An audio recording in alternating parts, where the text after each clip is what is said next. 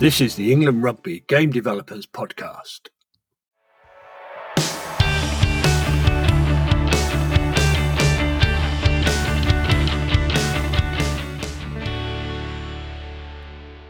The Game Developers podcast series is here to support the England Rugby Developer workforce with our training course delivery to referees, coaches and volunteers. I'm David Fraser, Training and Workforce Development Manager at England Rugby. This is the second episode of the Game Developers podcast where I talk to Phil Kearns, National Coach Development Manager.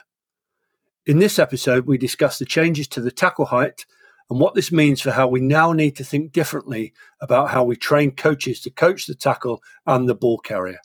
We hope you enjoy this conversation. The Game Developers podcast series is here to support the England Rugby Developer workforce with our training course delivery to referees, coaches and volunteers. In this series, we'll have in-depth discussions about topics related to our training courses that we hope in turn will have a positive impact on your tutoring. I'm David Fraser, Training and Workforce Development Manager at England Rugby. This is our second conversation with Phil Kearns, National Coach Development Manager at England Rugby. In this episode with Phil, we are going to focus the discussion on the changes we've made to the tackle height and how we, as developers, need to take the opportunity on courses to change how coaches are thinking about the tackler and the ball carrier and how we can help coaches explore the opportunities these changes could bring for the broader game. So, Phil, welcome back.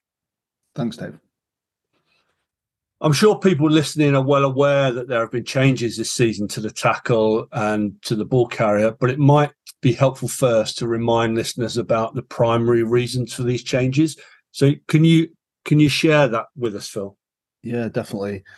The primary reason is really simple. Is player welfare was driving the change. So the data and the research studies that were out there and being provided via World Rugby and our chief medical officers, along with our player welfare manager, the data was telling us that we needed to look at how we could reduce the number of concussions within the community game. And what was clear and abundant to everyone was that the most dangerous high-risk event was head-on-head contact. And that was the area that we went to look and reduce the most. So to do that, the obvious change to do was to lower the tackle height from what was armpit within the age grade game and the shoulder within the adult community game to below the base of the sternum.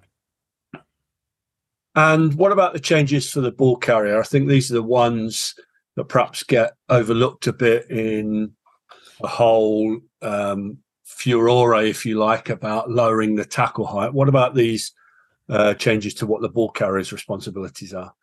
Yeah, definitely. I think you're right. It's something that definitely gets not picked up on as much within this debate and discussion around tackle height. When you lower the tackle height, what you have to recognise is that with it being a dynamic action with two players involved, an attacker and a defender, if we don't put some restrictions on the ball carrier, going back to the original purpose of why we're doing this, which was to reduce the number of head-on-head collisions, we then don't have anything stopping the ball carrier from dropping their body height to create those head-on-head collisions, even if we've lowered the tackler body height. So effectively, and this was one of the reasons around the championship study that we did back in 2018, I think it was that there was the evidence from that was that the tackle height was getting lower, but the ball carriers were getting lower as well. And what that led to was actually head-on-head collisions because the ball carrier was dropping their body height in line with where the defender was. So we had some learning from that as well as sort of recognising that learning from other countries such as France around some of the things that they'd done around introducing lower tackle height. So we looked at that, and it was we recognised it was important to put some sort of support around what the ball carrier can and can't do to enable this lower tackle height to have the impact that we wanted it to in reducing those head-on-head collisions. Thanks for that. So we've identified this as an opportunity to change how we want coaches to think about how they coach the tackle and the ball carrier by framing it in terms of pre, during and post. Can you explain why we've made this change? Yes, definitely.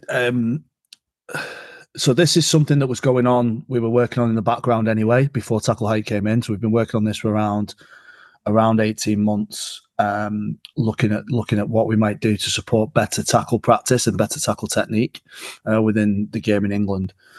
So we've been working on this for a while. We sort of coincided the launch of it with Tackle Height because we felt it was relevant to help support tackle technique, because there would be more of an emphasis on coaching it and tackle action.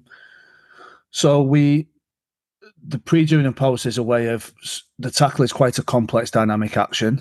So what we've done is we've tried to break that down for coaches and how you may be able to support players in different elements of what they do within the different stages of the tackle. And also by doing this, what we're hoping is, we're also very aware that coaches, players, etc., the demands and the load on players is getting more in, and the actual opportunity to do a lot of full tackle sessions is becoming less. So how can we still train tackle action, tackle technique, without necessarily making full tackles, and breaking it down into these areas helped us. So pre is something that when you look at a lot of the research and the studies around the world around tackle and tackle, why tackles may lead to injury or why the tackles are missed, it's often around the player's ability to get there, or to what they do in the pre, up to making point of contact with the player, with the ball carrier, should I say. So we see the pre as being really, really important, but it's often not something that's been focused on or spotlighted on by coaches.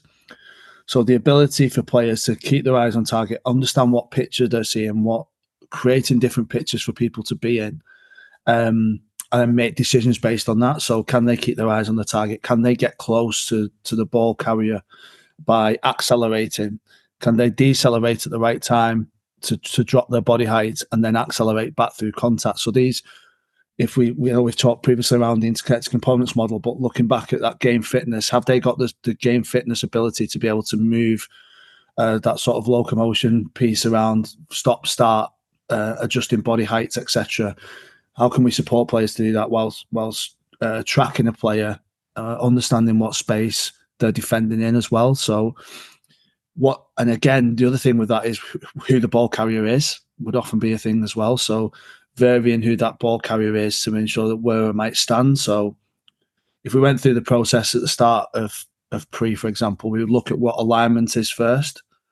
So alignment, again, we'd ask players to look and scan and see what is the picture that there is. So what space am I defending? So is the players either side of me? Is the players 2-3 meters apart? What space am I defending?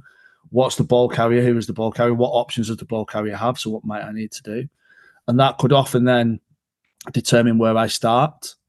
So I might start on the inside shoulder of the ball carrier because I feel that I'm defending my inside. I can push the defender towards the touchline, for example, the ball carrier towards the touchline, for example. So I'm going to start on the inside and go across, and I feel that might help me track across and make a successful more side tackle. I might go front on because I'm defending on, in a small amount of space. I've got players either side of me. I might be square on to the ball carrier. I might be on the outside shoulder of the ball carrier because it's a bigger ball carrier than I am. So it's physically bigger. So I want to make a side. I'm potentially want to make a side tackle. I don't want to get square on to that player, but I've got inside support, so I might be able. It might benefit me to stand on the outside. So them things, helping players understand where they're going to stand and where they're going to start. Again, I don't think it's something we've done a lot of and focused a lot on, but it is really, really important. It might be as we get up into more system-based defenses that people would have a system of where they want players to start. So, but recognizing that there may be some differences to that as well.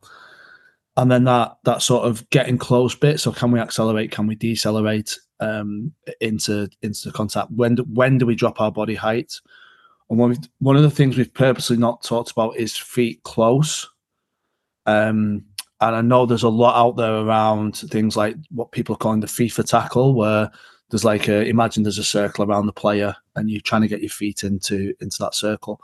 Whilst we recognise that could be a really valuable tool to aid players to get close, and feet position is really, really important. What we also recognise is that players of different sizes will drop their body height at different stages depending on who the ball carrier is. So if I'm a tall defender going against a small ball carrier, the likelihood is my feet are going to be further away when I drop my body height, because from a physics point of view, I just need to be further away to be able to make that contact below the base of stem. And that was one of the questions we got asked a lot around introducing new tackle height. What happens with a tall player? Well, it's just an adjustment of technique and skill around that. So we would talk a lot about the foot position being get close, but letting the players explore and find out where that foot position is for them to be able to make contact in the safe and legal areas of the shoulder. So that's a really big one for us. So as I said, we're not saying, don't use examples like the FIFA tackle. You could do, but on course for us, it would be around emphasizing to coaches it's not a one-size-fits-all model. And if you're coaching the FIFA tackle, for example, be aware that might not be supporting some of the players in some of the situations that they will be in. So try and stay more generic around it's get close. What does it feel like? Help the player get what does it feel like for them to be able to understand when to drop their body height, whereabouts from the player, and explore that within training. I mean, you've just talked about a huge amount there around the pre-phase that we probably haven't discussed ever on a course with coaches before. So when we think about how we are encouraging coaches to deliver the tackle now, there's a huge amount more for them to consider. What's our real rationale for making them want to think more specifically about that pre-phase?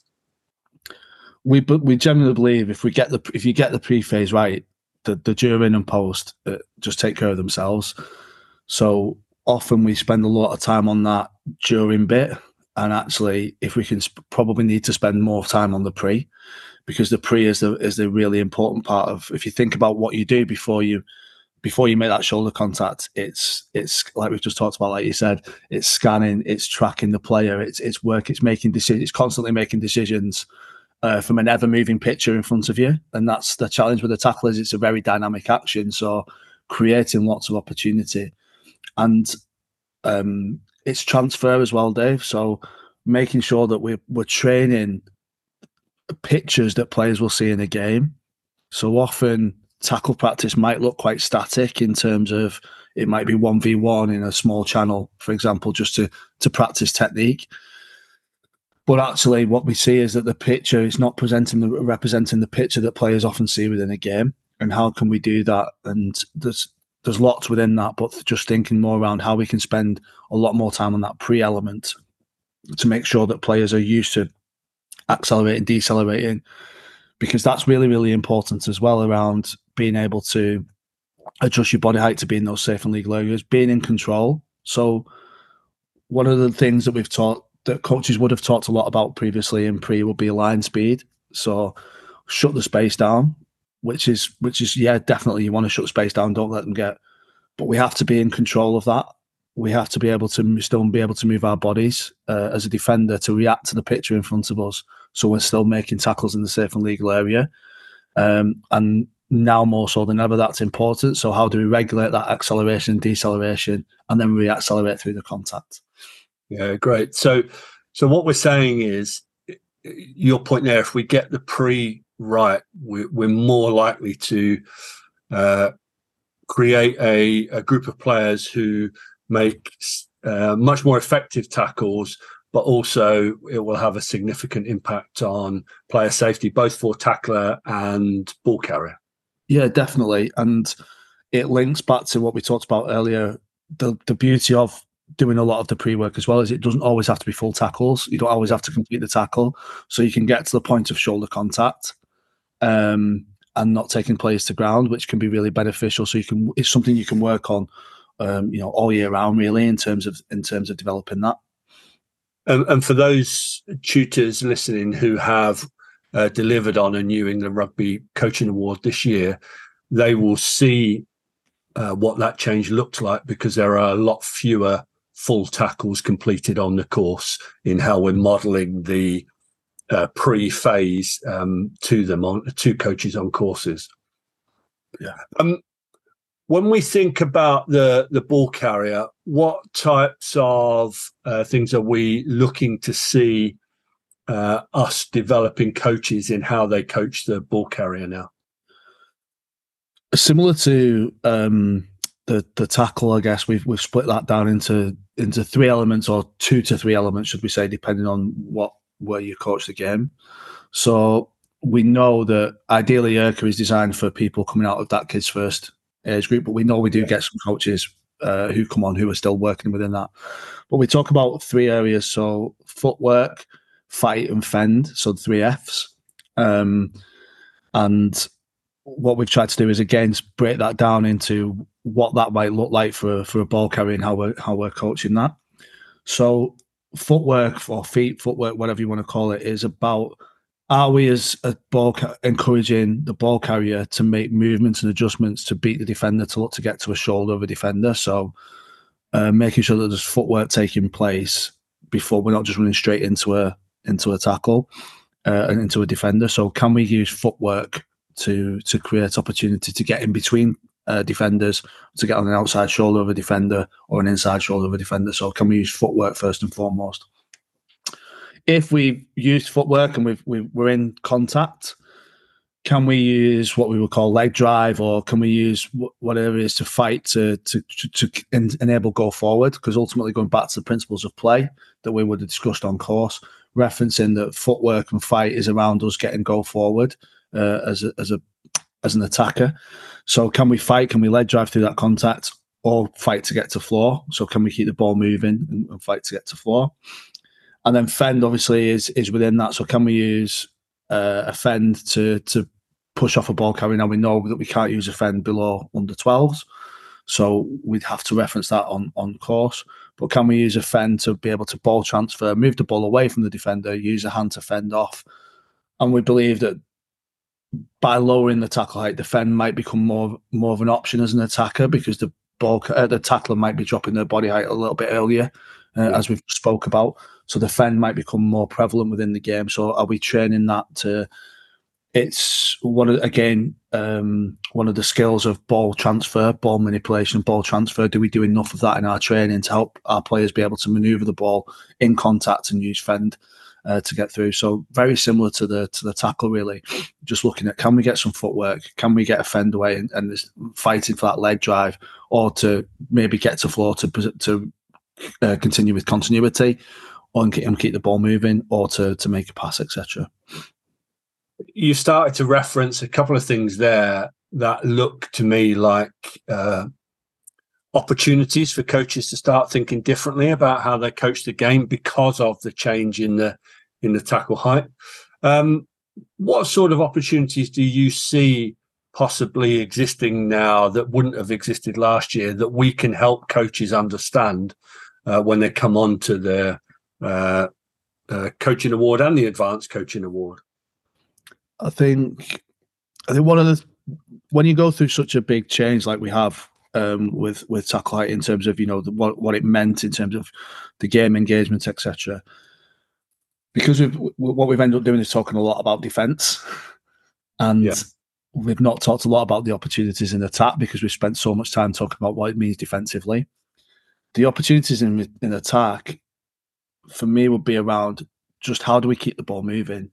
Like, there's so much more opportunity now, I believe, and from the games I've watched from the start of the season, to keep the ball moving, whether that's pre, during, or post, for want of a better phrase, contact. So what does that look like? So the opportunities to practice with players, can they get passes away in contact now, because the height of the contact is lower, but the ball might be above the defender, so you've still got options to make a pass.